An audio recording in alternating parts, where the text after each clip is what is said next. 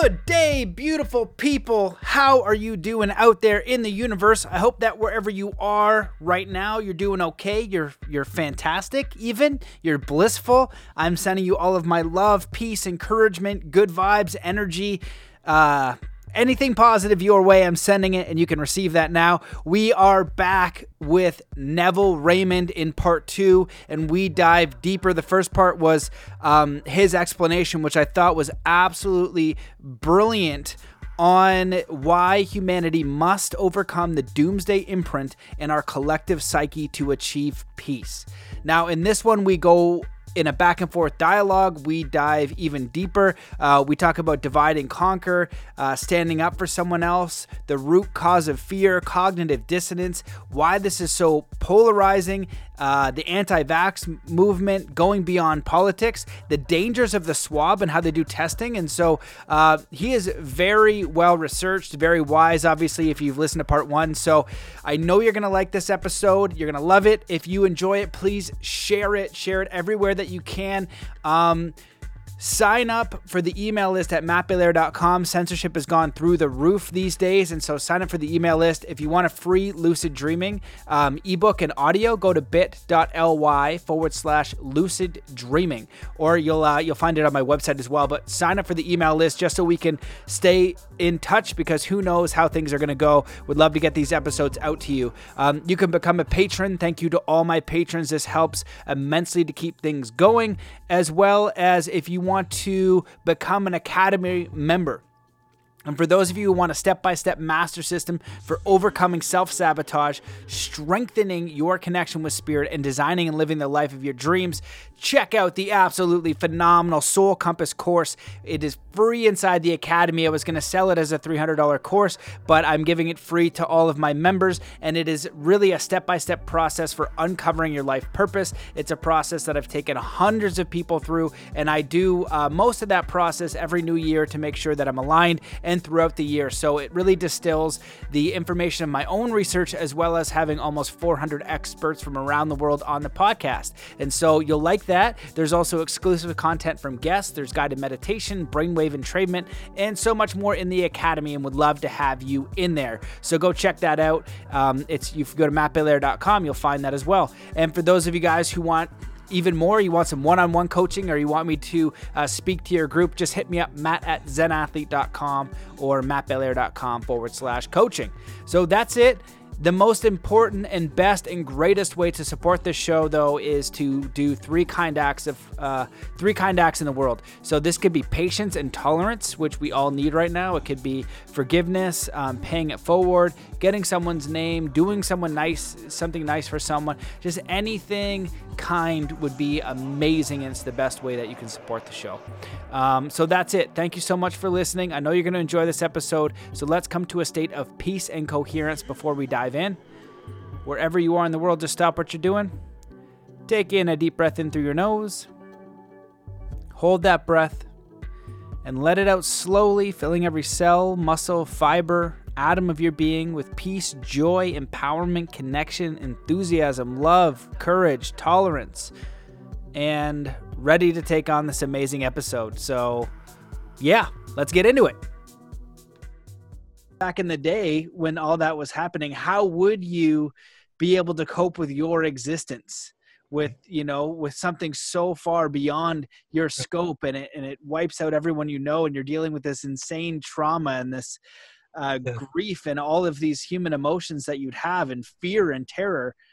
What a really brilliant hypothesis and presentation, because I feel like if we can begin to explore that and then figure out ways to overcome it or neutralize it or heal it, that would be our opportunity to have a peaceful revolution, because many people in this world can imagine that type of future, and all of these things, which is so fascinating, they run unconsciously.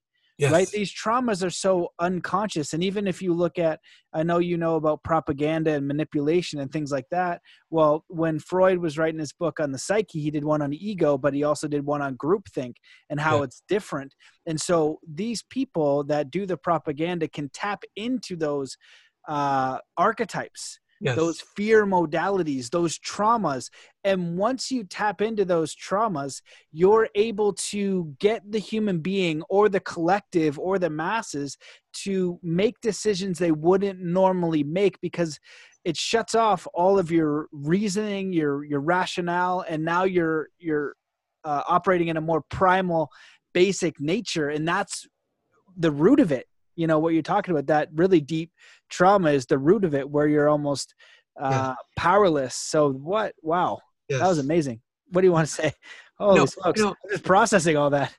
yeah, yeah. Well, first of all, thank you so much for seeing that and for validating that. I really, really appreciate that. Thank you so much for that. Um, uh, you know, as I said, there's so many tangents I could go off, but the book of Job, the book of Job is such a encapsulation of everything I've just said. And I don't know if people realize this, but, you know, Leviathan, the dragon, the crooked serpent, you know, it's a comet. That's what it is. And Job was a victim of all of the fallout of the comet. And they came and destroyed his life and destroyed his family. And he looks to God and he says, how could you do this? I was an upright man. I was a good person. How could you do this? How could you destroy my children? How can you destroy my family? I did everything right. I never strayed. There was no sin in me. I was a good person. Why did you do all this to me? And you know what the upshot of it is?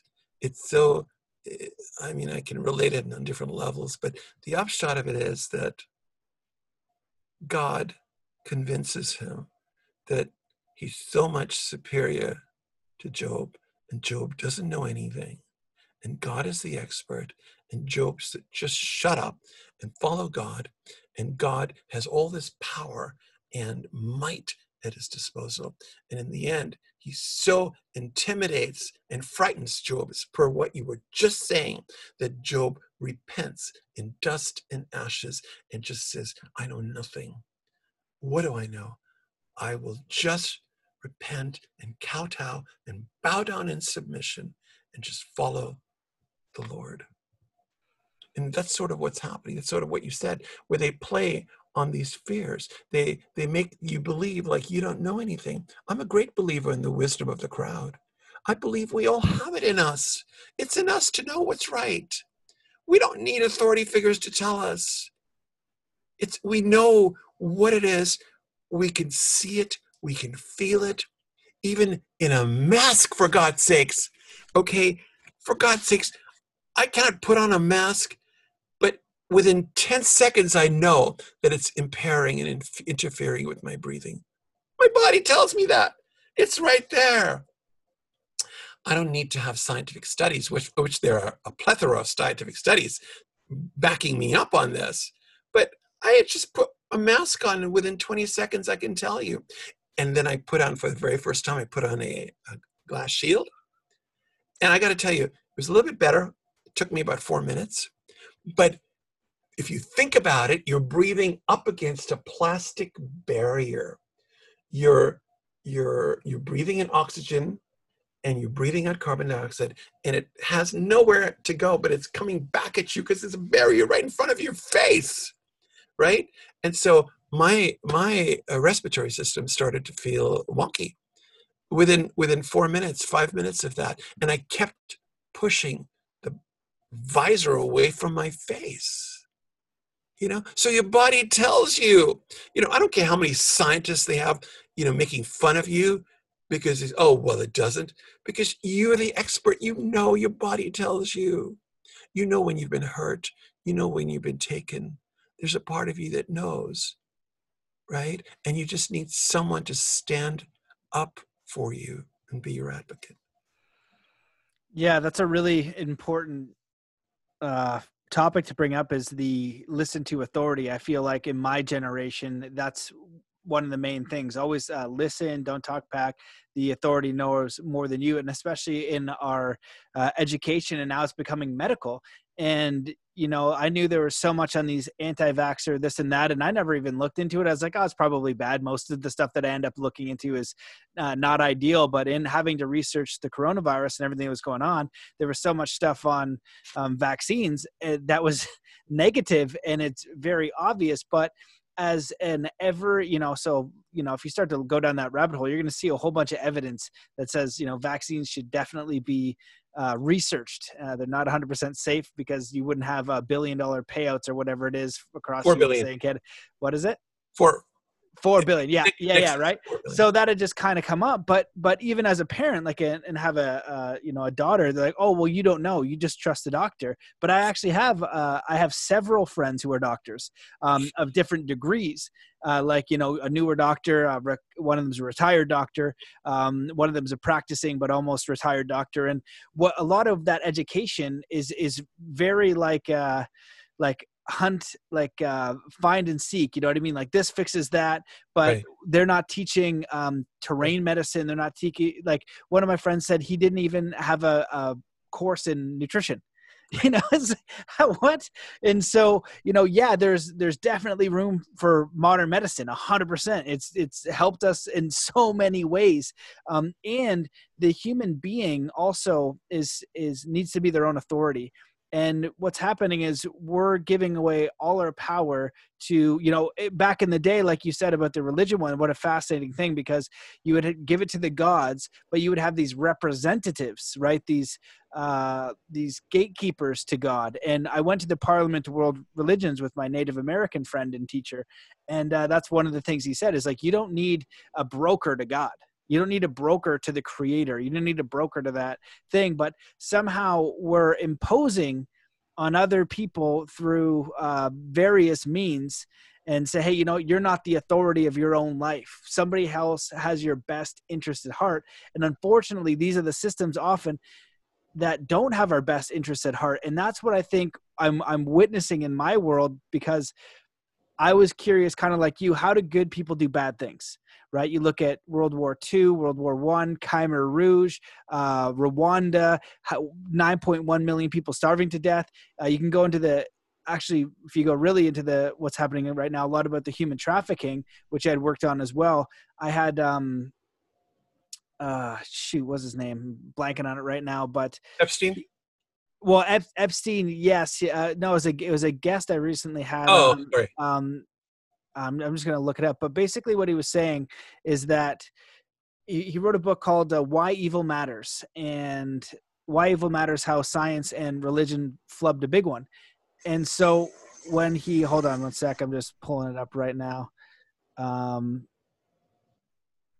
Apologies for the delay. Alex Tsakiris.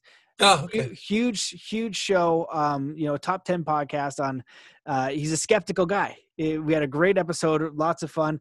But he goes to me at one point, he goes, if we know that we have groups of people torturing kids, trying to split their personality, because when they split personalities, it's easier for an entity to come in. We need to first investigate if that's actually true. And this guy's a skeptic. But through his show, he had learned that was actually happening on the planet. And so if we're going to these like primal archetypal traumas, it is somehow these types of people that have found their way at the top of the systems. And the people at the bottom of the system, we've kind of been like coaxed into believing that everybody has our best interests at heart. And what you discover when you look down any rabbit hole of food, of war, of media, of all of these things, you realize, whoa, there's actually some bad people doing some bad things on purpose that has definitely not got my best interest at heart. And I feel like that's the first thing that people need to grapple with, to understand that we need to make our own choices. We need to have that ability to make our own choices, to be our own authority, and to, do what we feel is best. So do you want to speak on that? Absolutely. What you raised was a profound thing. These people obviously know the value of trauma, right? They know they know that if you want to basically rule people, there's a very ancient saying, divide and conquer. The Romans had it. The British Empire took it to new heights, right? Divide and conquer. But a subcategory in that is that you divide the person against themselves. You split them off from their own identity, their own reality, right? And it makes them easier to control, right? So what I want to do now more than anything else is make people understand there's this amazing species that we have, the human race, right? We need to celebrate how beautiful it is. What an amazing degree of evolved emotional intelligence it has that we have, right? And we need to stop thinking, like you said, what do you need God for, right? What do you need the middleman for? You can reach God, directly.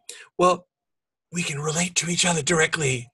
We don't need these psychopaths, this 0.001% of psychopaths to just toy with our world and mess it up and make it something in their own toxic, sadistic image. We need to connect with each other. We are so amazingly empowered to be these beautiful beings. We just need for each other to pay attention, to just see, to just look into each other's eyes, to just hold each other and understand, we all want the same thing. We don't need these people who have somehow been so deranged for so many thousands of years. They arrogantly think they have the right to just dominate us. They play God. They literally play God. And we need to stop it. We need to put an end to it. And we need to realize that we're human beings and we will triumph as human beings if we come together. Yeah, I agree. And I wanted to say one thing I feel like is important. I don't know how you phrased it, but it's the idea of like standing up for someone or standing up and having someone's back in some sort of way. An advocate, a witness. Yeah. Right. And so interestingly, on the flip side, when you look at why people do horrible things in the Milgram experiment, is it Milgram or Milligram? Stanley Milgram. Stanley Milgram. Yeah. And so as long as we can put the onus on something else, an institution, and so like the Khmer Rouge in Cambodia, they were hunting down their friends and family when they sided with the government. Right. And now people are siding with the government. Oh, it's just mass. Oh, it's this. Oh, it's that. But when you decode each thing and you use critical thinking and say, okay, how bad is it? Have they isolated the virus? Oh, no, they haven't done that yet either. You know what I mean?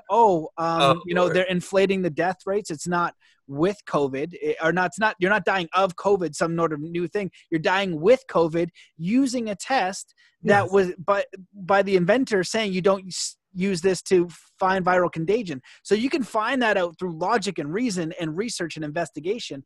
But so many people now there's just lazy. The status quo of people is lazy. They're going to look at the news and that's what they're going to accept. But I think that the good part of people intrinsically is we are good and we are compassionate. And because we believe in the best of others, a lot of us people who haven't experienced war like back in the day, like I bet you I talked to a neighbor who was they grew up in a place where there's a lot of human trafficking, and they knew everything that was going on because they can sniff out baloney from a government level, right? They're like, we don't intrinsically just trust our government. We take a look at things. And so because people I think are generally good, they couldn't fathom that the government would do something that would be against their best interest. And so when we're looking at what's happening and we understand that, okay, people will do evil things if they can say, oh, well, I was just following orders or doing this. But on the flip side, when you have somebody who stands up and who's an advocate, right, we need that. And what's happening right now, what I'm seeing at least, is that I did a post and asked, does anybody not speaking out about what they believe to be true because they don't want to get basically their butt kicked on social media? And I think there's like 100 comments like, yes. And so one side of this coin is kind of being forced into submission, but they don't have the data or the science or the reason on their side. What they have is this fear archetype going on and using that to impose on other people. It's this more primal archetype and it's very aggressive and it's very frightening. Yes. Yes, yes. You know, you're zeroing in on the advocate. You're the witness. It's the critical catalyst there. It's like I've dealt with this question in many ways before, in terms of 9/11, right? Um, the evidence was really clear. It was in your face. You have buildings in free fall. They can't come down in free fall without being internally demolished. They just can't. The laws of steel, the laws of physics, you're violating them, right? So it's right there. But why is it that people could not just come out and accept the fact? And here's what I discovered. It's they couldn't confront authority, right? Like you were pointing out, they couldn't confront authority. It was too um, destabilizing for their world. And the analogy that I use, and you can see this in many films as well, you have somebody being molested and there's nobody to believe them. The mom doesn't believe her. You know, her her relatives don't believe her. There's a phalanx of there's a wall of people that are in denial. Oh, he could never do that. You know, he could never do that. And so you're left there. You've experienced what he's done. Okay. You've experienced the rage. I mean, you're feeling the rage and the shame and the horror of it, but there's no one to take your side, right? And it's kind of what happened with Job, right? All his comforters were just, awful people that just didn't take his side at all, right? And so, you kind of, there's a despair, a death. It's a death of, it's like a despair of death. It's like the despair that leads you to die inside because you can't find somebody. And that's sort of what happens. It's too awful to contemplate, to bring this to bear. Oh, Uncle Joey did this. Oh my God, no. He's like a patriarch. He's like a pater familias. He's like somebody that we all respect and admire. And he did this. Oh my God, right? Or the other part of it is the wife knows the daughter is being molested, but her husband is her sole support. So what is she going to do? She's going to expose him. And we have a system here that's so stupid that would take him away and jail him. And so she would lose her breadwinner. She would lose the person that's holding the family together with his material contribution. And so she's not going to believe, right? So there's that part of it. So we need to make it safe for people. That's what the reparenting haven, the reparenting sanctuary is about, to come out with your truth. And no matter what it is, you will be heard, you will be seen, you will be validated. No matter what the pain is, we don't care, who it is that you have the pain with. If they did you wrong, we're on your side and you will have your voice. And that's the only way, right? And let's be clear about this. It's not about blaming parents, right? It's not about blaming the authority figures. It's simply about recognizing we don't want to do what they did. And if we deny in ourselves the horrible things they did, we're at risk for going out and continuing to do them to other people. We're at risk for that. So we have an obligation to ourselves to feel that and to have somebody in our corner to help us feel that. And everybody so needs it. We so all need it. And it's the way forward. Better than demonstrations and everything else. We need to just have people come together and realize, we are it. We're the people we're waiting for. We're the saviors we're waiting for. So let's just come together and be the change, right? And we can do it. We can do it. There's a whole section in the Reparenting Blueprint about how we will survive. Breakups can be challenging, right? You came and you thought you could just walk in and make yourself at home and, I'm just going to go along with you, didn't you? Well, no, I'm going to change the locks. I'm going to throw away that stupid key. You're not welcome. I'm not going to see you in that word that we use in relationships. I don't see you I'm not going to see you anymore because you're bad for me. You're toxic. Okay, I'm going to find love. I'm going to find someone who loves me back. And I think that's what we need more than anything else. Right now, you and I probably both have people in our lives, right? Close people, right? Who are, what I call nervous Nellies or superstitious Pete's, right? Superstitious Stanleys, they are sold on the whole narrative, right? Yep. And they need, they need someone to acknowledge that underneath it is a lot of fear. And that if they could look at the truth, their world is not going to come tumbling down. It's on the contrary, by refusing to look at it, their world will come tumbling down. Mm. But it's by looking at it that they can free themselves. And we have, we're such an amazing species. And I got to tell you one last thing about this whole thing with the disaster, the catastrophes that occurred. Our ancestors, the Earth survivors, were alone. They didn't have anybody, right? They had maybe one or two people, and they were just as traumatized as they were. So there was nobody. But the human race has done this amazing job of coming back. There are now 7 billion of us. We can turn to each other. There's so many of us to draw on. There's somebody for everybody. We can turn to each other. We can find the love. We can get out from under this really toxic tyranny that has got us in a death grip.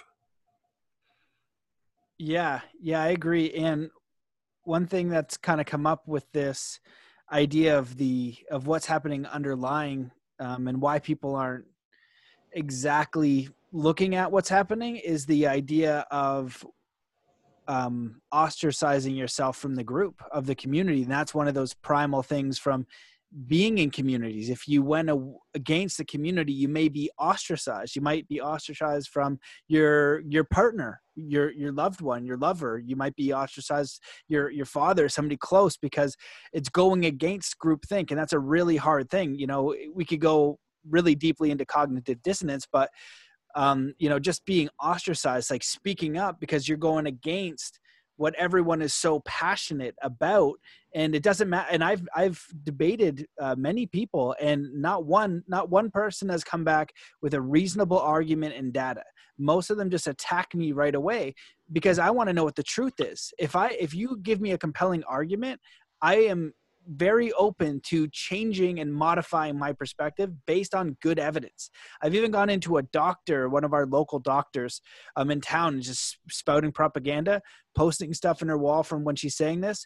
And she hasn't even replied with any good rebuttal to anything that I've posted. I've only just gotten attacked. So that means that I know that I'm figuring out what the truth actually is, because it's there to see.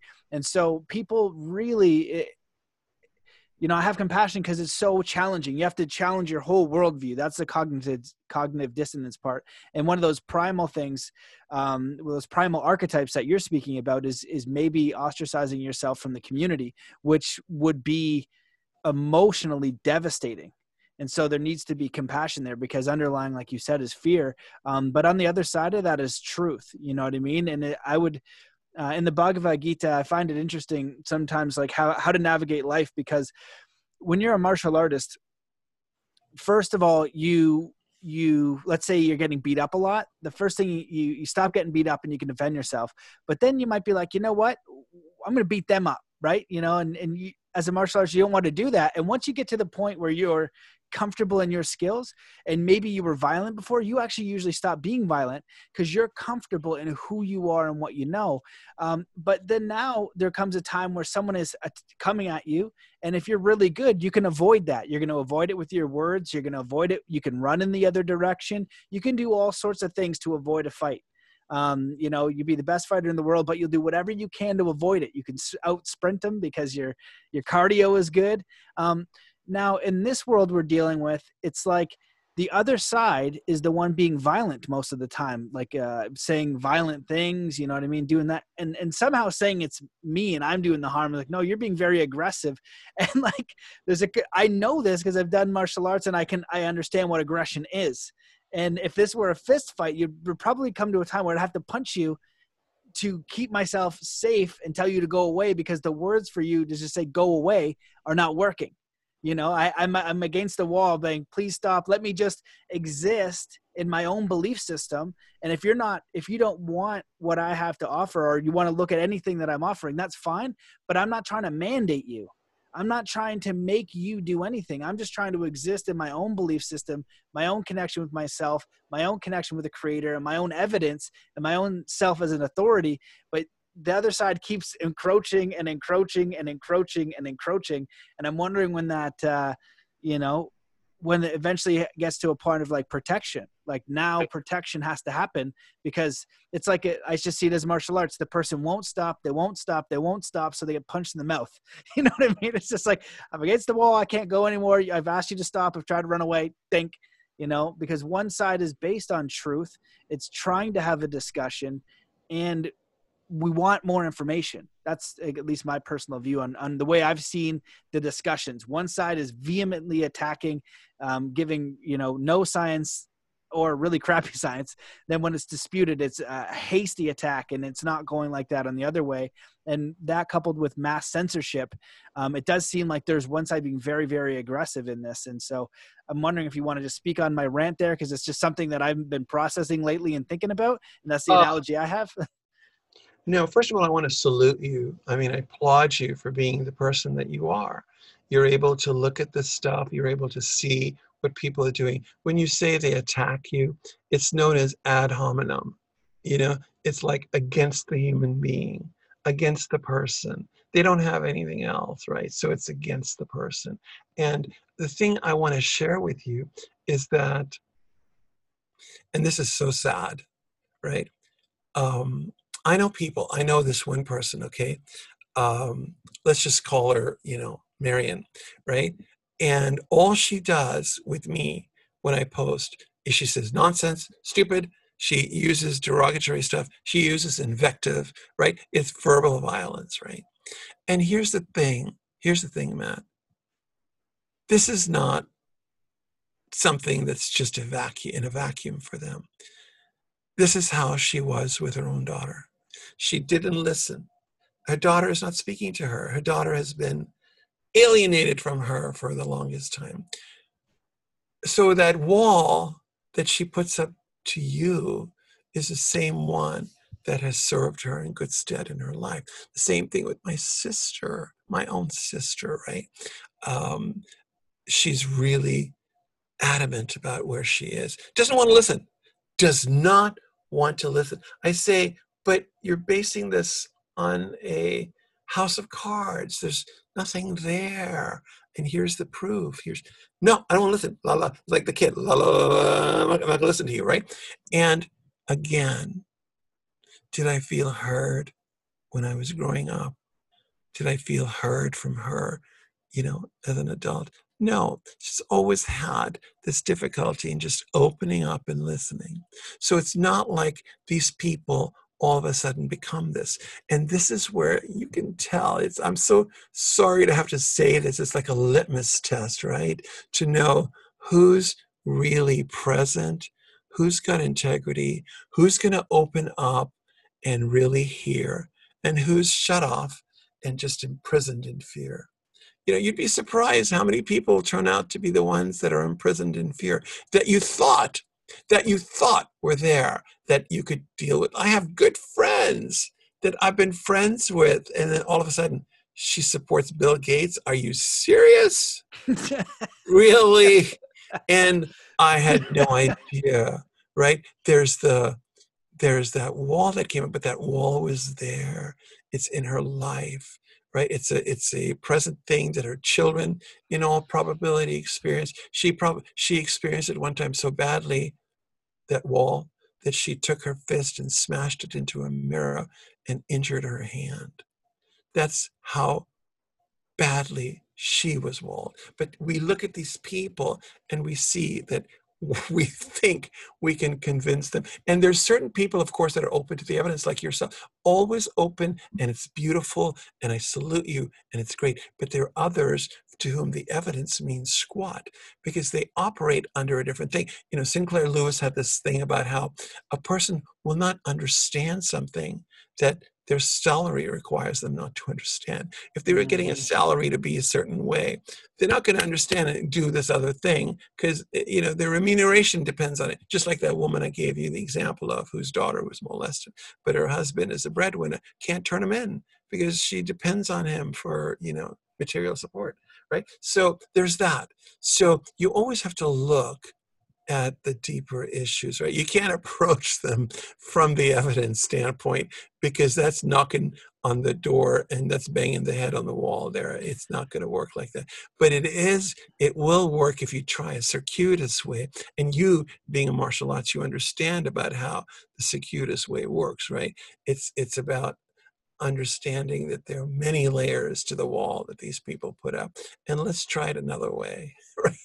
yeah. Yeah. Sometimes Well, it can work that way. yeah, I agree. And it's, I think one of the challenges that is when I post, I don't want to be combative, but I want to say the truth. And I'm not going to not say it because you don't like it. But because of my initial reaction is always aggression. I'm a Uh, very aggressive person naturally. I'm just innately a very aggressive caveman. I'm violent in my mind, and martial arts helps me not do that. You know what I mean? I know how I want to like say it, but my training and me knowing what being a good person is and how I want to show up in the world, I choose another avenue. But when I see somebody doing and saying something that, yeah, like you're being violent in your words to me. And what I would like to do is reply violently back because that's my initial, that's how I'm wired. But my training and my decision to do my best to be honorable. I'm not perfect by any means. I frig up a lot. Sometimes I might be a little bit wordy, but I do my best to just take a breath and try and remain honorable, even though there's this aggression on the other side. And it's bothersome. But I'm reminded of this great interview with Yuri Bezmenov, who's his former ex-KGB psychological operations. And he says, once you get to this certain state of psychological manipulation, no amount of evidence or proof will sway them on the other side. And you couple that with the understanding of what fear does to the mind. And I've done a lot of study on fear and consciousness because I want to learn about, handling fear for peak performance. Right? You need to always handle to be a world-class athlete. For me to push myself as an athlete, do certain things, you have to be able to handle fear and be very present. And interestingly, when fear is present in the body and the mind, it releases chemicals, norepinephrine and different things like that. And what it does is it limits pattern recognition. So you're not available for new information. In that fear state, you actually can't even take it in. You're so fearful, you can't accept it because your brain isn't operating on that level. And so it's so important that we learn how to handle our fear, that we are open to a discussion. Because if I'm open to a discussion on the complete other side and you give me evidence, I've had it before where I saw I believe something, somebody gave me really strong evidence the other side. I'm like, ooh, I changed it because that's really great evidence. And it doesn't feel so good because you're like, oh, I was way off there. But at least it allows you to grow. And that's what we need to be open to do. But in a really great teaching that I like for the formula for truth, it talks about choosing the person over the information. So my friend might have an opposing view, but I'll choose that person and say, why do you believe this? And get to an understanding. And you don't even have to have my beliefs, and I don't even need to tell you them. I'm going to choose you as the individual and not berate you and not talk down to you and just say, okay, cool. That's interesting. What made you come to these beliefs? How do they help you? All that kind of stuff. And it's like, I won't have to impose my beliefs on you for us to be friends. I'm going to choose you, my friend, over a difference in belief system, which could be religious. It could be political. It could be any sort of thing, like Trump is like one of those hot topics out there. You can't say anything positive about Trump. Even though like I've posted before, I was like, you can hate Trump, but like, I'm happy he kicked out the World Health Organization. He just recently said he's not going to make masks mandatory. And in Canada, to give an opposing thing, like the legislation of what our prime minister did, he funded the Chinese Communist Party, which is very dangerous. That's what our prime minister did. Trump didn't do that. And if he did, I'd be like, Trump, that son of a gun, he did something so bad, right? He talked about hydroxychloroquine and everybody, was so upset about that. Turns out that that's a real thing. I was like, I'm just looking at the policy. You can think he's a dink, not like the man, all you want, but it should be an open space for somebody to say, I agree with that policy, but it's not a safe space. You get clubbed. And then, I even had a friend accuse me being a racist. And that's how crazy the programming is, because what happens in the mass psychology is if you don't hate Trump with all of your guts, you're automatically a racist. And that's how strong it is that I even had that accusing me. And I said, show me the example, because I know that I'm not, and then then on a side note, I considered that. So I go, okay, what is a racist? And what I came up with was, there's also ignorance, right? So somebody could be ignorant and say, hey, did you know that that's a racist thing? And if you go, oh, that is, my apologies, and then they change their behavior, I feel like that's, what a racist is, because there's also ignorance. I don't know a lot about a lot of different cultures. Like my Native American teacher, he'd say, you're probably going to do a bunch of things that insult me because I don't know how that culture works. So I know that I'm not racist, because when I meet his mom and I meet his family, and if I would do something and they would tell me, I would go, maybe it's not a handshake. They do a different handshake. There's different things I didn't know, right? So if you know in your guts that you're racist and you're like, I don't like them because of this, and you're gonna feel that. But if you know you're a good person and you do something offensive, you hear that feedback and you change it immediately, then you're probably cool. But now we have all these people just this means you're racist, this means you're anti this means like cancel culture, and it's just crazy madness out there to say anything that you might believe. And I think that's what we need as a society, is we need to be open to have discussions, but we're not having discussions right now. We're having violent attacks, and I see it really happening only way more frequently on one side of these equations. They're very, very violent.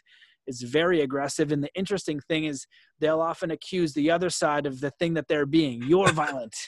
I was like, what? No, that's not right. I was just, trying to have a discussion, and it's not working. So I'm just rambling now. You want to speak to that? No. I think what you're saying is absolutely true. You're 100% right. You're 100% right about this. People are going to see. We always have to look. There's like two things to look at. One is, who's benefiting. Who's benefiting from this? Who's benefiting from my sister going into this little funk and just, not wanting to take anything else? I mean, she's exactly like my newspaper. My newspaper will never entertain anything from the other side. They will never entertain anything on masks actually being dangerous in any way, shape, or form. Just like, in the last 2 years, 3 years, they would never entertain anything negative to vaccines. Never. We cannot take it in.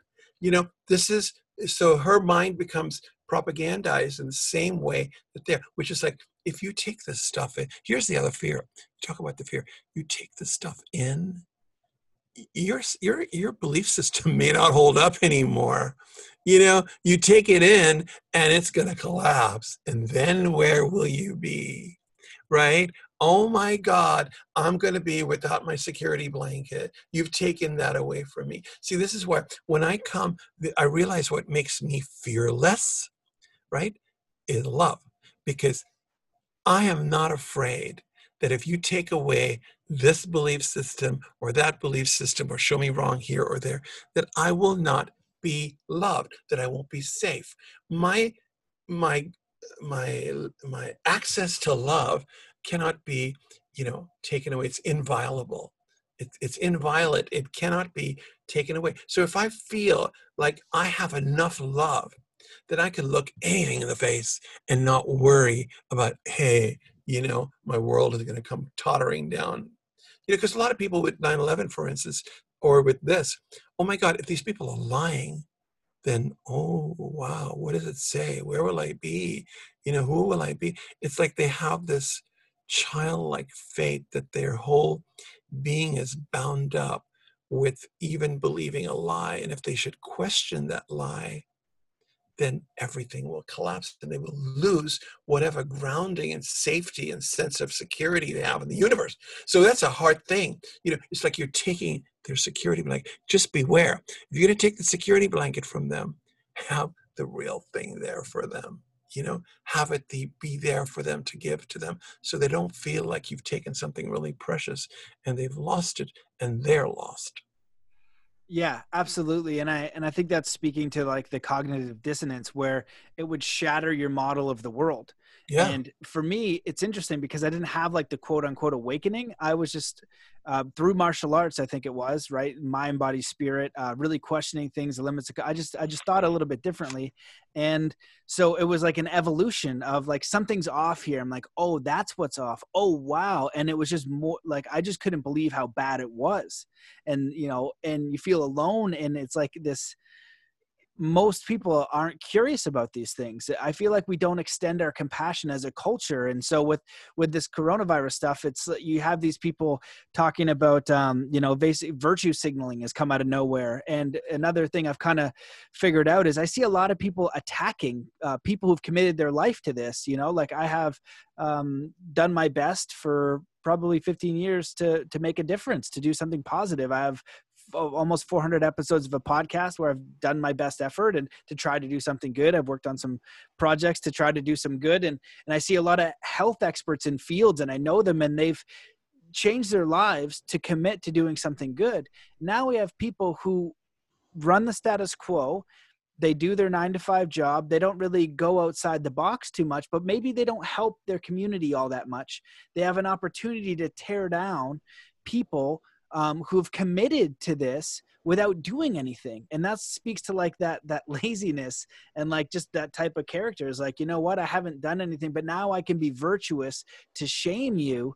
Even though if you look at that individual, you can say, hey, like that person, like this doctor, for example, right? They're taking out Senator Scott Jensen, right? They're messing with him now for speaking out. This guy's got a track record of being a doctor and an awesome person. My friend Dr. Bear Lando, Sayer G, they're attacking from Green Med Oh, Info. They're I right. Yeah, yeah, you know him, right? That's how we met. And so these guys have track records of commitment to the truth and massive censorship. And guess who who has massive censorship? China does. Guess who's killing their own people? China. Guess who also has a video, I've seen video of people blindfolded and on their knees getting on trains. Now, China.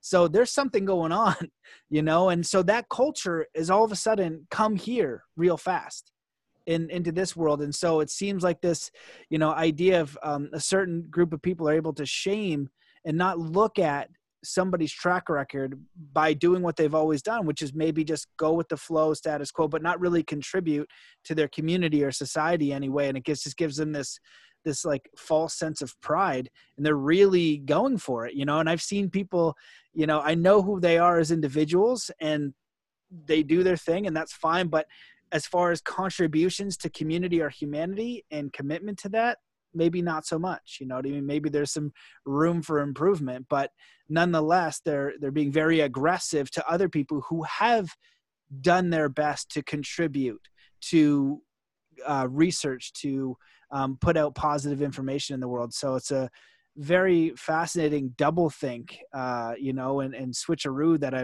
that I'm witnessing. And it's like the one side is like, the side that I feel is not taking the time to educate themselves and to have an open discussion with mutual respect is clubbing the other side. right. But I think if you just said what you said, if you came from that place, look, I've done my best. I've put out all these podcasts. I've always been in integrity. I've tried to do my best. This is where I'm coming from. And you choose to insult me. And maybe you think that's right or that's justified. Where I'm sitting, that's just hurtful. Tell them. Tell them that hurts me. I've really tried. I've done my best. I've always been open. I've always been committed. I've always been willing to look. And that's me. And here's my track record. And you coming and telling me that I'm crazy and just throwing invective at me, it's hurtful. I just need you to know that. And sometimes that just stops it dead. in its tracks, you know? It's like having a video camera of being beaten by a policeman at that point. You hold up the mirror, and this is what you're doing. And they catch themselves, you know? You know, it's interesting because for me, it's happened with a few friends, and they've definitely said some really hurtful things. And it's funny because some of the solutions I've had to try to communicate back, I've done my best to speak like that. And, you know, it's so interesting how almost nothing lands. But, you know, it's like, no matter what you say, nothing lands. It's wild. But you know, I think as a collective, that's kind of what I'm witnessing when I look at other people doing the same thing, like having the courage to speak out, right? Like I just use the Trump one because it's so polarizing. He's like the one thing that's so faux pas you could never, you know, say anything positive about. I was like, well, you could look at the one thing and talk about that discussion point. Just that one thing. We're not saying he's a good guy. We're not saying he's the best speaker. You could call him a racist all you want.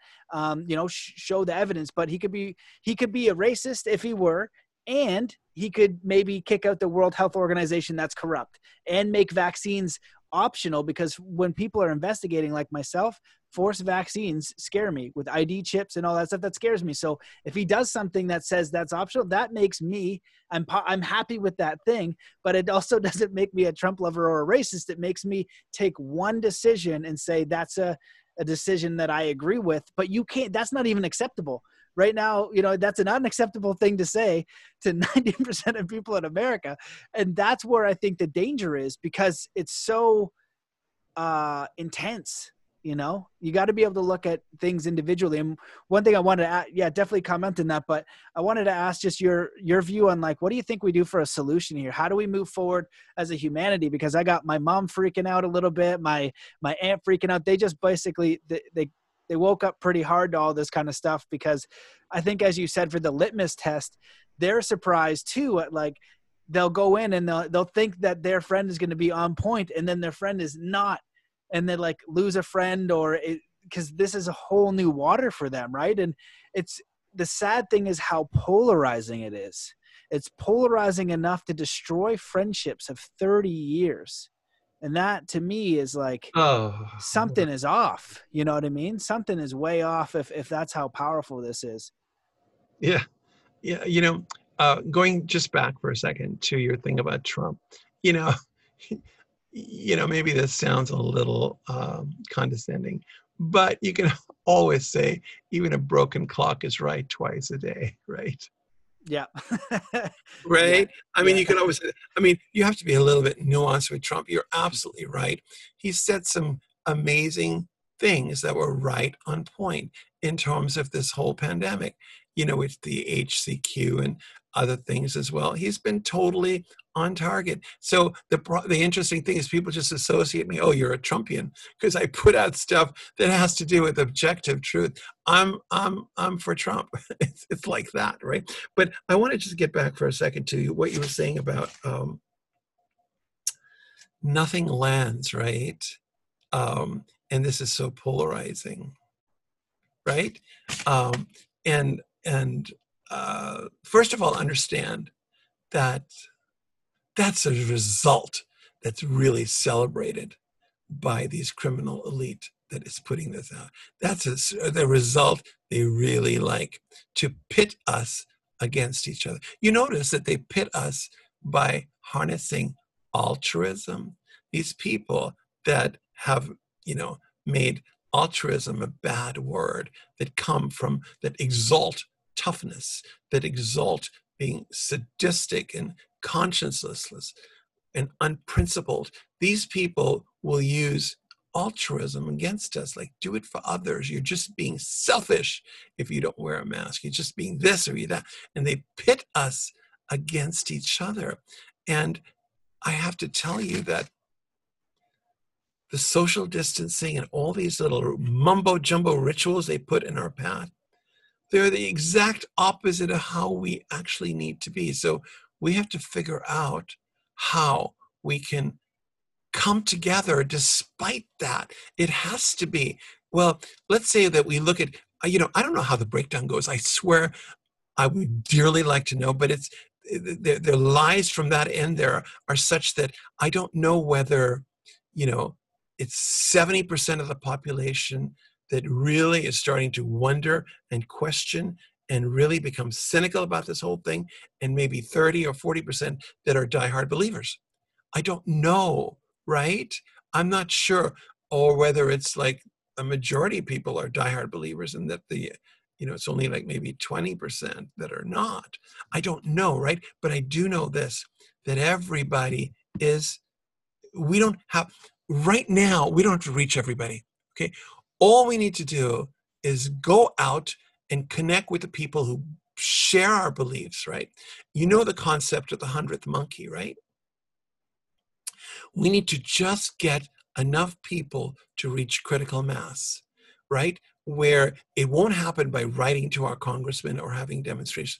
It'll happen by collectively going out. I can't even get people to just help me make a flyer that would have salient bullet points about why masks are dangerous, and to punch it up with some graphics and animated or just some illustrations and stuff, and just to go to every Rite Aid or every supermarket or every Trader Joe's and hand these things out. Hand them out to people. I get one response saying, "Oh, you want me to go get beaten up by doing this? My husband won't like that." I said, "Excuse me, I wasn't even talking about your husband. I was saying just do it as a group. Do it as a group. Have a group of people just handing these out." How do you think the abortion movement won its gains? Because they went and picketed doctors' offices, abortion clinics. They went out and they spoke to those mothers that wanted to go and get those abortions. And we need to get, but I've never seen anybody, even when the flu shots were free, being out there in front of a Rite Aid or a CVS and saying, you want $1 million? I have a way to get it. Just go ahead and get a flu shot, get really sick, and then you can go and get a payout from the kangaroo court, and they'll give you $1 million for the damage. This is a way to do that. To just use people's thing against them, to be humorous, to bring it out, to give them the data, and to let them take it home with it. Not everyone will land, but out of 10, you might get 3. You might get 4 that will look at this. But I can't get people to do this. I can't get people to mobilize and come together. Even the ones that are in our camp, they will write things that indicate they're totally on board with everything. But why don't we take what we know, which is so powerful, and just disseminate it? But I'm having a hard time just getting people to do that. But that's what we need to do. Start with that. Start with the visibility. Start with coming together, organizing, and realizing that, we have right on our side. Look, in the 18th century, when they wanted to end slavery, Wilberforce was talking about the slaves in Haiti and the sugar plantations. And, English people gave up drinking tea. They didn't have social media in those days. They barely had little mimeograph machines to put out these little handbills. But they gave up drinking tea. They actually came together and said, we don't want this. We don't want slavery anymore. And they abolished it without a civil war. Because they came together and they started thinking alike and they collaborated, right? And they said, the sugar is what's enabling the slavery, the sugar plantations in Haiti and in the New World. That's what's enabling it. So we're going to stop drinking sugar. Stop taking in our tea. We're going to stop doing that. And lo and behold, they had the power to just bring the whole slavery movement to a halt. And they abolished it. They passed laws in Britain that abolished it. And this was like 30 years before they ever did anything like that here with a big, huge civil war. Just ignore that. Wow, I didn't know that. That's amazing. I love that story. And that's what I'd like to see is moving towards solutions, because I feel like for me, when I look at this, it's so big and I feel helpless at times. I kind of go up and down. I'm like, I want to make a positive impact. What the heck can I even do? And if you've seen the negative agenda, you probably UN 2030 and the chips and the whole thing, it's all written down. It's all public and it's all terrifying. Strategic intelligence from the World Economic Forum that was at Event 201 doing a simulation on what we're experiencing now. and Rockefeller documents for future scenario, literally what we're in now, with a huge money trail. The evidence is so firm and outstanding, and where they want to go is terrifying. And so sometimes like, oh my God, like, what are we going to do? And so I like to believe and have hope that we have solutions. And I think that that's a really good idea. So what do you think we can do to move towards and create a peaceful solution to what's happening now? Well, I was saying the same thing when it was back when we were doing vaccines. I said, where is the visible protest movement? They came up with this great film, Vaxxed, right? And Vaxxed 2. And I have people that are like committed anti-vaxxers that never heard about it, that never knew about it. What? Why? Why do you play this so close to the vest here? Why are you out just broadcasting this to everybody? Right now, I think that knowledge is power. I think that there is a whole, let's say there's, for argument purposes, let's say there's 30% of people that are diehards, like you're talking about. I'm talking about, the aunts and the moms and the sisters, right? They're diehard in one camp, right? And then there are 30% who are committed and awake and knowledgeable, right? That leaves 40% in the middle who can be, they're swing voters, like as so to, they're on the fences.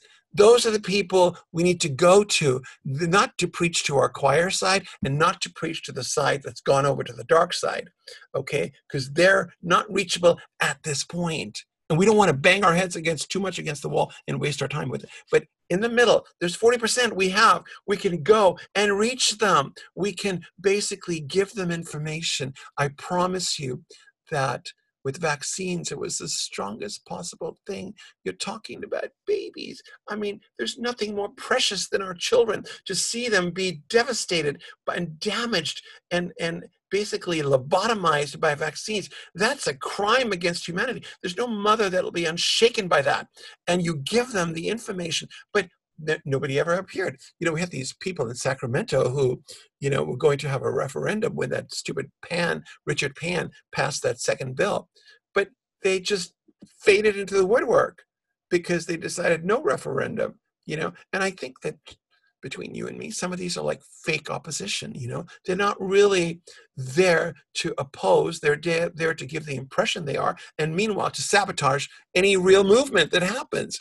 So I say, we need to get moving in terms of just reaching out to that 40% that's undecided, all the swing voters that will come our way if we just give them the right information. I promise you they will come our way. We approach them with dignity. We approach them with consideration and respect and love, and give them this information. It would be impossible not to be swayed by it. Yeah, I absolutely agree with that. And I feel like your points there of approaching with dignity and respect and love, I feel like on the information side, when I see the debates going back and forth, one is sharing a lot of information, doing their best to be patient. And on the other side is like mayhem and just blind belief and like, you guys are killing everybody. It's like, when I think about what truth is, like that seems a little bit more aligned and really cooperative space, right? Of sharing that. And that's how the information and the knowledge is able to evolve so quickly, because it's a group that's like, okay, if now the evidence is tilting over here, we can refine that and now make a new decision and be open enough to modify our actions and our beliefs due to new information, because we can have an open stream, an open dialogue. And so it's a much more cooperative, collaborative experience. And for me, that tends to be the side of truth. And then the other side of it is, being fortunate to have a podcast and have amazing people who really investigate things. We're all coming to the same conclusions. Yes. Like if you see this, and it just stacks on one after another. Right.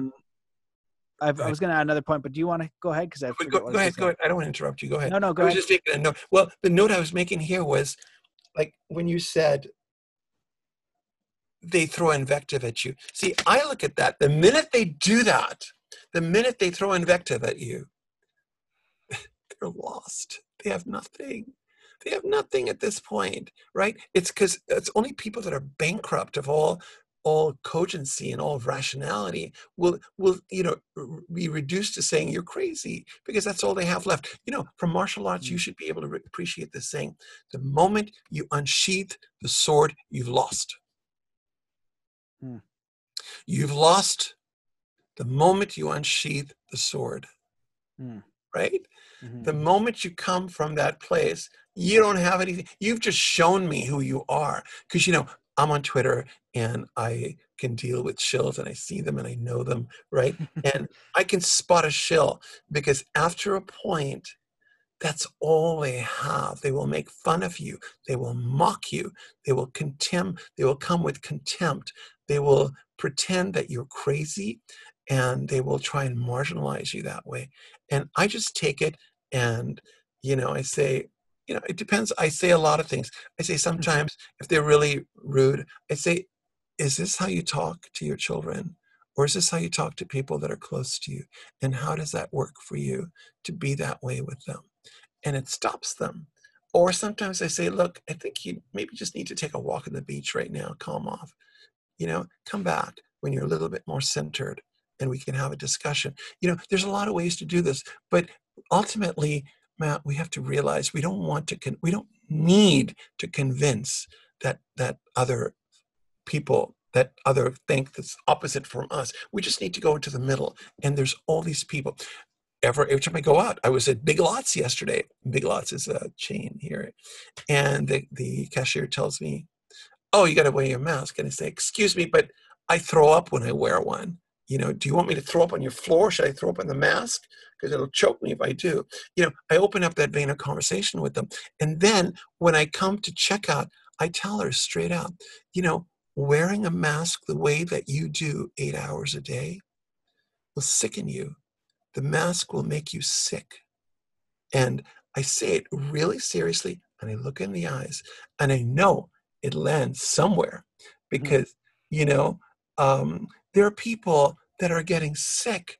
I mean, these poor people in supermarkets, in Costco, that have to wear these 8 hours a day for 5 days a week. I mean, seriously, you're doing major oxygen deprivation to your brain. You're doing major oxygen deprivation to your blood, and you're removing your own defenses, and you're creating a susceptibility to infection. You're actually making yourself sick with the mask. Seriously, people need to know that, and they would be really appreciative. There's a whole segment of the population would love to know that. Yeah. Oh, absolutely. And even if you look at they talk about the mask science, and you actually look at the studies, there's more evidence that it lowers your, you can essentially be harmed from wearing a mask. And it's just common sense. And I know this from martial arts. If I disrupt your breathing, it's not ideal for your recovery. You know what I mean? And so, yeah, maybe if you have to wear a mask for a second, it's not night and day. But if you want to weaken the immune system, wear a mask for a long period of time. Disrupt the breathing, right? Imagine just being choked a little bit. And again, just from the martial arts perspective, if you're grappling, you always want to disrupt the breathing, because it's harmful. Breath is everything. Going out, and it's just so backwards. You can't go to the gym. You can't go play in parks. It makes no sense at all. These are things that we need. You need to social distance. I saw a video of kids hugging. The psychological trauma and damage we're doing to kids right now from all this crap, and watching the parents put masks on kids and just abide to what's happening without critically thinking and looking at what's happening and what's, like, oh, okay. And the crazy thing to me is, like, in March is saying it's 0.26 because that's what the evidence was, and all the stuff we're doing, still kids are totally fine. Even when all the evidence comes out that asymptomatic doesn't spread, which they said they did, it's what did they say it was going to be 3.6 or 2.6 death rate, which was high, right? It's 0.26 or 3.4, I think they originally said, right? And even that is all inflated. Yeah, and then the inflated deaths, it's not dying because of COVID. Like, you're walking down the street, somebody breathes in your face, or you went to church and everybody caught COVID and then they died. Nuh-uh. It was the people who were 80 years old with pre-existing conditions that died of those pre-existing conditions, then got tested by a test that is not in any way like scientifically reputable, and said they died with it. So you had this antibody, but again, if you look at how the test is done, it's not even a good marker for that. It's like, So it's insane. And so now that we have all this evidence and we know this to be true, that you can't refute those things, and we're still wearing masks and we're still social distancing, and we know suicides are up, we know domestic abuse is up, we know people are losing their jobs and businesses, we know that they're messing with the food now and going even further. And so, when do people look at any of that and stop? But it's like, it's just, they've been entrenched in this thing. And I just wanted to say the one thing about, you say 30% on one side, 30% on the other side. In the middle, what I believe to be true anyway is so many people are afraid to speak their truth. And I did a post about that. Who's afraid to speak up because they're going to get whack-a-mole? People are going to attack them. So many people said yes. And maybe more people need to have that courage to stand up and take that beating, even if it's crappy, or someone coming to their defense. Because at least with the podcast, it's like a track record of who I'm trying to attract, what I'm trying to be. So if it's a breakaway civilization, I'll go with the breakaway civilization. I know the people who said, who want to do contract tracing and turn them in with a mask. That's literally what they like. The Nazi Germany references, unfortunately, are very valid. You studied Nazi Germany. I studied the propaganda in Nazi Germany. We're watching that happen right now. And if you're telling on your neighbors, and if you're just listening, that is what they did and how they did it. And you have to question if what you're doing is morally right. Take the time to investigate and critically think. And I'm always going to be supportive and collaborative with my neighbors. I'm always going to do what's best for public interest. I would wear a mask if there was evidence and there wasn't so much other information that there are groups of people doing this on purpose, and it has nothing to do with the virus. It has to do with your submission. And I know that from investigation and listening, and it's very certain. If I thought even there was a small chance I was going to go around and infect people and harm people, I wouldn't do that. But there's no leg to stand on. So if we can have the courage to even just put the flag of what we stand for and where we are. We don't need to know everything, but that's what they'll say. Oh, you're no doctor.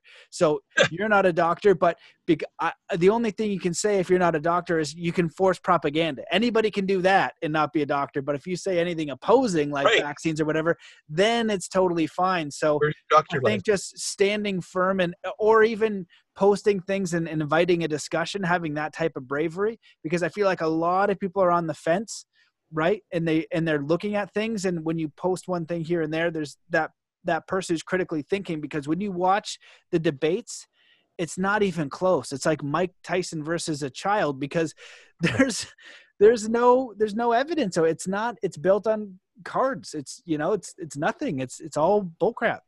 Right. You're right. Totally. I mean, I said the same thing with vaccines. I said it's like arguing with a 2-year-old. They have nothing. They have no arguments. I have vaccine arguments that will just, are so overwhelming that you could not stand up to them, because the whole thing is built on smoke and mirrors. But there was something that you said here about the enablers, right? You get mad, right? I relate to that you feel angry and you feel mad. I relate to that because I feel passionate about it, because the truth is that people like my sister who are innocent, people like my friend who, is John Kerry Bill Gates supporter, people like that, they're enabling this thing to move forward. It's on their backs that it's moving forward, because they're the ones that basically support it, right? And and I could see how that would be angering, right? It would make you angry because, oh my God, don't you see you're putting all of us at risk here with this attitude, and we need to come together. But again, we need to just drop them where they are and move on to the people we can convince. And one of the things that we can really speak to, because we have our own fear channels we can invoke, and we can do this with the basis of truth behind it, which is you just very tangentially mentioned it, was the swab, right?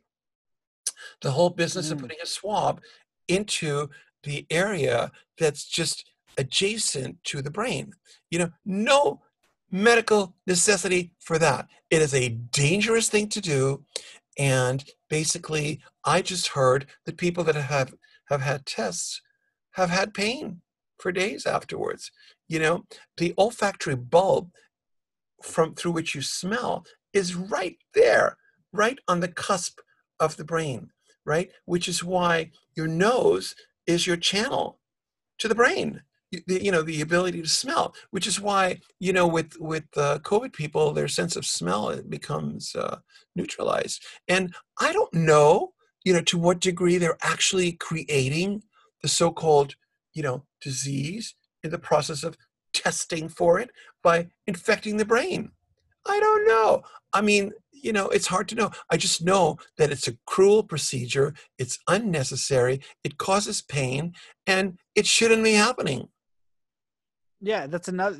You were the one who brought that up, and I'd seen it come somewhere else, and then I saw you post it again. You can just do the swab inside the mouth. Why would you go to, you're the one who posted that study that's like, don't touch that area. Like, you leave that area alone. You don't need that. So Very if you can get delicate. DNA from inside the mouth, why in the world would you do that? And that's why each one of these things, how they do the testing, how the testing's made, death rate, any one of them you investigate, you recognize that what is being said and what is actually happening are two very different stories. And yeah, and then it's a political year, right? And then it gets into some politics stuff. But the way that I had a journalist on in Canada, and he just said fascism's when corporations influence politics. Yeah. Right. You know what I mean? And so if you look at the influence, when I worked on, we were going to do an event that was called Blacklisted to talk about the persecution of Falun Dafa in China, which has been happening for 20 years. And they're taking peaceful people that practice, basically it's like meditation, Buddhism, that kind of thing, a little bit different, and putting them in jail and forcibly harvesting their organs. Well, the financial ties from China and US and in Canada are so strong that if your business or anybody of importance or any kind of clout, an actor, somebody with a platform, you get blacklisted from China. And so now we have this unprecedented censorship, unprecedented.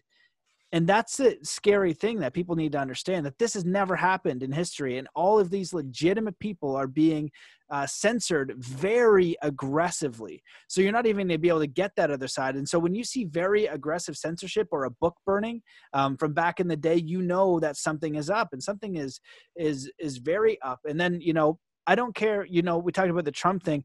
It's not a left or a right thing. It's just, is it true or not in this circumstance? Is it true or not that the Clinton Foundation is very suspect and has done a very, a lot of people want them for crimes against humanity? And is there a ton of evidence that they've done a lot of shady stuff? Yes. Is there a lot of shady stuff in like some of the Democratic states with, the looting and Antifa connected to George Soros? It's just what it is. And then you look at what's happening. It's like weights and scales. If you're going to put somebody on trial for murder, you listen to both sides. And then when you do that, the scales start to tip. And so it's like, okay, well, maybe, some of these people are paid off, like what will happen. So I know that if the Democrats get in, what will happen is Hillary won't have to go to trial.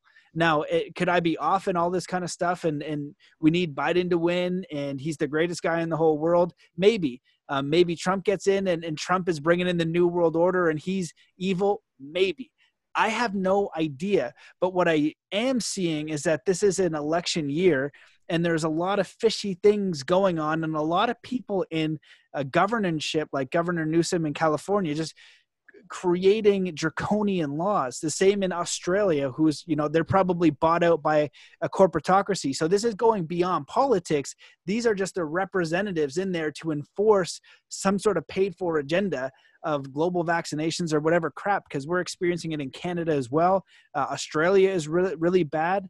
And, if you look down the line, there's some stuff that is not ideal. So we need people on both sides. It doesn't matter if you're Democratic. It doesn't matter if you're Republican. We need good, trustworthy, honest people going after the truth and doing what's right, because it's not hard to see that there's a lot of baloney and misdirection and crap going on that's easy to investigate and figure out. Right. No, that's well said.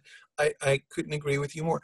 I think we just need to be careful that the political population that, the people that are they're the front lines that are put there to basically run interference for the ones who are behind the throne pulling the strings, right?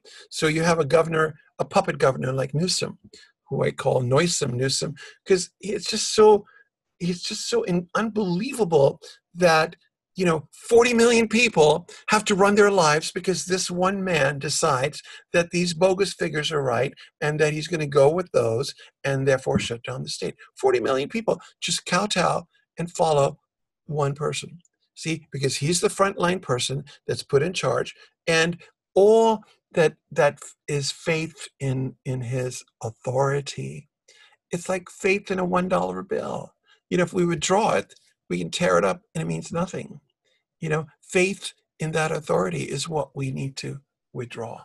We need to stop trusting. We need to stop trusting that anybody in a position of power is going to help us, because they're basically all beholden to the powers that be behind the throne, right? So even if they make campaign promises, like, for instance, going back, a century, Woodrow Wilson, idealistic man, supposedly, swore up and down that would never get America to the war, World War One. Soon as he went in, the powers that be worked on him. Colonel House was his little Iago in his ear, telling him what to do and forcing him. Apparently they had the lowdown on his adulterous affair. They threatened to make it public, whatever. They had stuff on him. So he kowtowed and caved in and declared war. So, 500,000 Americans died because of that decision, not to mention the fact that it bred the seeds for World War II by virtue of creating the Versailles Treaty and allowing the British to win. There are all these wheels within wheels that we cannot trust the political class. They cannot serve us. How long has this going to go on before we realize we need to come together? We need to have our own organizations, our own, cooperative networks that allow us to work. We're the ones that make it all work. We have the skills for writing the code. We have the skills for, growing the food. We have the skills for, all of the coordination and distribution networks. We have it all. What do we need this 0.001% who basically doesn't know how to govern? They're just a bunch of psychos that want to rule the world. Like the Tears for Fears song. Oh, everybody wants to rule the world. No, not everybody does. Most people just want to live their lives, right? They just want to live their lives and have, the courtesy to just be left alone to live. But there is this 0.001% that wants to rule the world. Yeah, but absolutely. They can only do it with our collusion. They can only do it with our help. Yeah, absolutely. And I agree with that point. Even as a kid looking at politics, there needs to be we need an upgraded system built on integrity. I don't think when you can give one person this much power to create policy, and I don't even pay attention to politics in Canada or even in the US because I don't give a crap, because it's like Burger King and McDonald's or, Best Buy, Future Shop. It's like the same thing. So, but we, the people, can come together and figure out, we need to upgrade the systems. We need to make it obsolete. There needs to be changes, and we need to stop giving so much power to so few, and opting out is the way to do that. And so when we can come together, even in small pockets, and have a few thousand people working together to one aim, even a few hundred, you can do incredible things. You know what I mean? And so I want to be hopeful for the future, because I definitely agree. And when I look at planetary, global politics, I just always get so curious, how do these people, like the Rockefellers and things like that, these people behind the scenes that have so much wealth and influence you never hear about, it's like, how do we overcome that, create something better, and then, disengage from a system that is based on that trauma, like you said, death and decay and basically Satanism and destruction and literally cannibalism and all kinds of craziness, to one that thrives in harmony with life, with peace, that's cooperative, that's forgiving, that's compassionate, that's helpful, right? We know what those systems are. So we we resonate with that. It just is what it is. And the systems that we live in now are not those. And so, what can we do? I think this is like almost a melting pot from what we're experiencing, of like this pressure cooker to Right. rise up in some way, to look for anybody or any group that's creating a solution that's cooperative. So then we can just go opt into that, say, this is crazy, I'm just going to go opt in to this thing to build that, because that's the world that I want to Right. live in. And I hope that starts to sprout up, and I believe it will. But I'm so curious about this election and what's going to happen down in the States. And this is a wild ride. There are people that have formed groups, though. I can turn you on to those. But you made an interesting comment about the politicians being with the McDonald's and the Burger King, right? And you're from Canada, right? Yeah. Okay, there's this great guy. He's probably my hero. I wish I remembered his name, but I can look it up, and it's Jeffy. And he came up with this great analogy about the black cats and the white cats. Did you remember it, or have you seen it? Oh, you got to see this, because there was this kingdom of the mice, right? And they were ruled by the cats, right? And the politicians were very smart. They would put a black cat in office, and then he would, exhaust all his goodwill with the rats, with the mice, and he would do all the bad things. So we want to get rid of him. Okay, then we got a white cat for you. Okay, then we got the white cat. The white cat does the same thing. And eventually it happened enough times to where the mice realized the problem is not the black and the white, it's the cat. The cats are always going to be hostile to us because we're mice. They're always going to want to eat us and prey on us, right? So they had that realization that it's not the black and the white, it's just the fact that there are cats, and we have to stop dealing with cats that are inimical to our well-being. Right. And I wish I knew the name of that politician, but he was a great, great hero of mine. And he was a Canadian one. And he lived and wrote during the 30s and 40s. Well, I love that analogy. And what it makes me think of, I think one of the past guests was talking about it. It's just, these are the systems, these archetypes, right? And these ways of thinking are just enabling these systems. And so the people who are naturally good or resonate with that type of mentality are able to thrive in Right. that system. We're creating the avenue for those people to do those things with how our system's set up. And so that's what we need to do, is we need to create something that is better, that makes the old system obsolete. Because the problem is these ones really do a lot of oppressing and suppressing. And so, yeah. So I'm just thinking like, okay, I always get into the debate in my own mind of like the creator, like you do create your reality. And I believe in that. And there are some people who don't have that opportunity in the world like I do, like a privileged Canadian or American or freedom. Not everybody lives in freedom. And that's where I kind of have this moral conundrum of like, what can we do to benefit others who don't have that same opportunity? And, recognizing and appreciating the freedom and ability I have, and how can I extend that compassion and work to other people and do something? But when you realize the level and, the mass number of harm that happens on this planet on a daily basis, whether you're looking at starvation or human trafficking or people in slavery or whatever it is, it's a bit overwhelming. And I liked your point of, I can't remember what you're talking about, but doing what you can with the community that you have, right? Looking where you are, because you can make a difference there. And I think the more of us that attune to that, we will get to the 100th monkey that will allow that energy, vibration, intention, whatever you want to call it, to infect other people. And then it's just an invitation.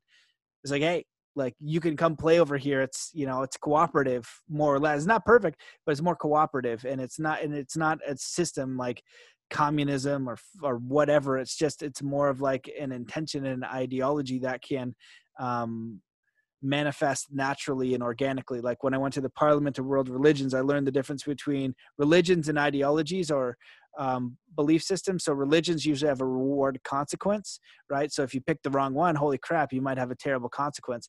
But some of the things like Buddhism is more like a philosophy and ideology where, but in China, I realized when I went to China, and that's how I know a little bit more than most about China, they took Buddhism and made it totally different than when I meditated with the monks in Tibet.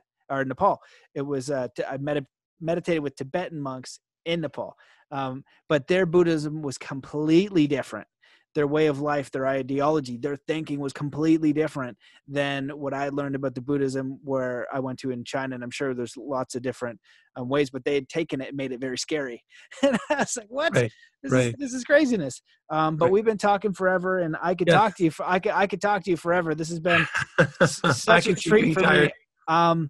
I wanted to ask, is there anything that you wish that we had chatted about, or anything that you want to leave the listeners with specifically? Yeah, just I just wanted to let everybody know that we've been fed a propaganda line about love, right? That somehow power and the instruments of power are more real and they're more effective than the power of love. And that is just a propaganda line that they want us to believe.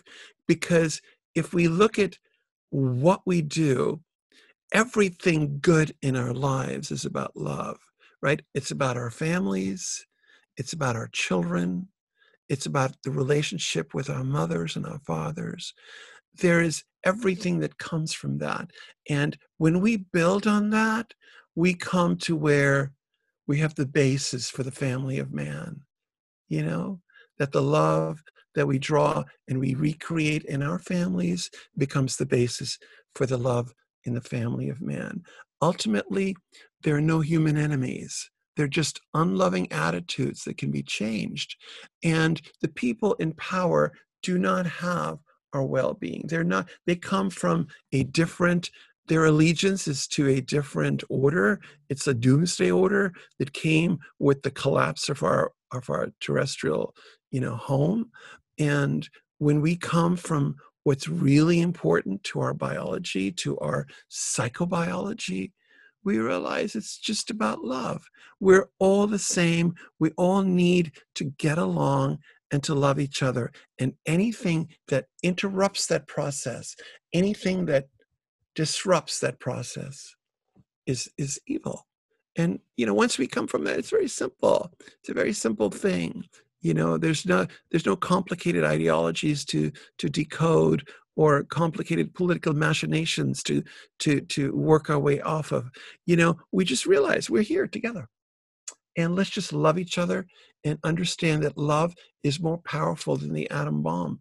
It can change our world and bring us together. And we have slaved for enough time, for thousands of years. It's time that we gave ourselves the bliss that is our birthright. The love and the bliss, they go together. And it's time. It's time for us to have a sane world. If this is not the time, I don't know what is.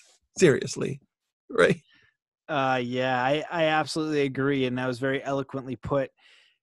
Where can people find more about you if they want to dive into your work, if they want to give you props or shout at you on Twitter? Where do they go to find out Oh, excellent. more about you? Sure. So on Twitter, my handle is Epoch Changer, which is EPOCH, and then Changer, and it's just one word, Epoch Changer. That's the Twitter handle. On Facebook, they can just come under Neville Raymond. They are on Facebook and Instagram as well.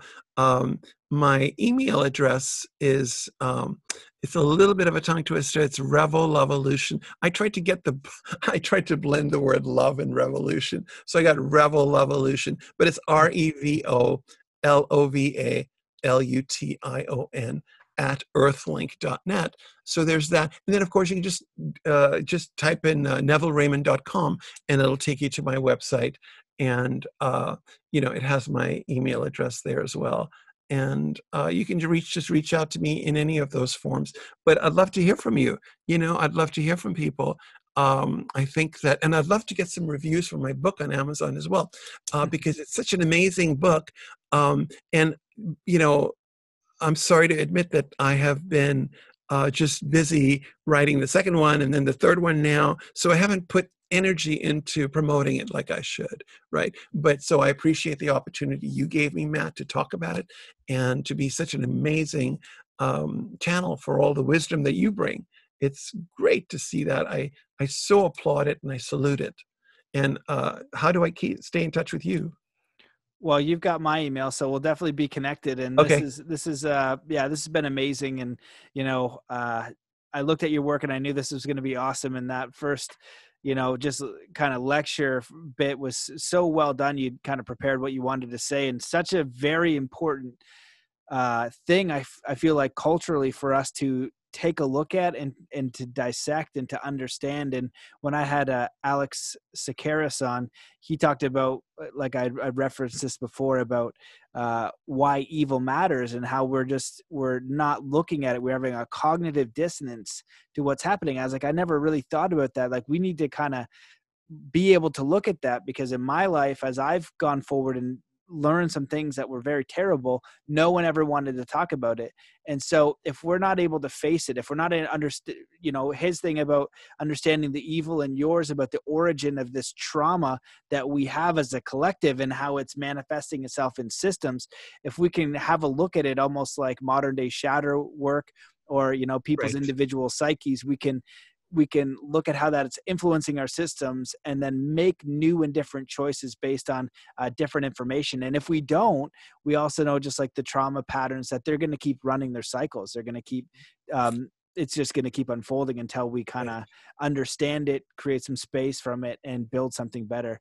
So really, really brilliant, really important. I definitely invite people to check out all your books, all your work. Which is your newest book? Which one do you Oh, recommend? right. The reparenting blueprint is about how we can actually do this, how we can actually come together in groups of ones and twos and threes, and basically do the thing that, we've been taught that only therapists can do, which Mm. I don't subscribe to. And I show why, and I show how that is a non-starter, because there's too much pain in the world for therapy to deal to, for accredited therapists to deal with. It's never going to happen. Plus, they're expensive. The kind of thing I'm talking about, which is the exchange of energy, it's unconditional. So I can't see ever charging money for that. It's something we give to each other because we realize we need to heal.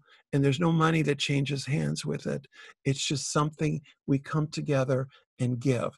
And I mean, if you think about it, unconditional love is our birthright. How can we charge money for it? Because that's what therapy ultimately is love, right? So the reparenting blueprint is about love and how we can give it to each other, and how we can actually form the instruments, the little channels to pass it on to each other, to be each other's good parent. And it's a simple thing. Few rules. You spend half an hour learning the rules of tennis. You can learn the rules of this. It's not hard. Okay, it's not hard at all. And so the reparenting blueprint is about that. So it's more immediate, but the reparenting revolution is about a longer term, larger picture. About how the bad news, comets have been always bad news. Well, the bad news we read about in our morning paper, harks back to the comets that were bad news for our ancestors. The relationship is all there. It's a larger framework to look at it. Amazing. Amazing. Well, I definitely invite everybody to go check out those books. They're all available through On Amazon, NevilleRaymond.com. yeah, and on Oh, Amazon for sure. On okay, cool. Neville Raymond, yes, our NevilleRaymond.com. There's the Reparenting Revolution, the Reparenting Blueprint, and of course the Genesis of Genocide, which is the attempt to look at human beings even as evil as Hitler, and realize that there were windows of opportunity where they could have been reached, where they could have been touched, and their humanity reclaimed, and we could have had a different outcome to history. Amazing. Well, this has been a pleasure. I appreciate you Thank and your you. work. I definitely invite people to go check it out, your website and all the stuff. But thanks for coming on and everything you shared. This has been amazing. Thank you, Matt, and give your daughter a hug, and I hope she recovers fully, and she's great. Yeah, she had a little accident today. It Yeah. almost gave me a friggin' heart attack, but she's Oh, okay. So, oh okay. God, man, it's yeah, it's I Children. don't know Yeah, how parents do it, man. I know. It's yeah. So I Just appreciate just that. just be patient. The three P's. I think patience is one of them, and this just unconditional love. It's never. It's something that kids will try you for. They will push your buttons, but that's what they're there for. They're just human. They're explorers. They're there to just love you. So that can never be taken away. So just enjoy that. I will. Well, thank you so much. Thank you. Have a great day, and thanks everybody for watching. Thank you. Thank you, Pat. Thank you. Bye. Namaste. Ladies and gentlemen, the absolutely phenomenal Neville Raymond. I hope that you enjoyed that show. Please share it everywhere you can. If you enjoyed it, tag Neville and myself on Instagram. He's on Twitter, Neville Raymond. I think it's _Raymond. Let us know what you think. If you have any questions, sign up for the email list at mattbelair.com. And if you want a free lucid dreaming ebook and guided meditation, go to bit.ly/lucid dreaming.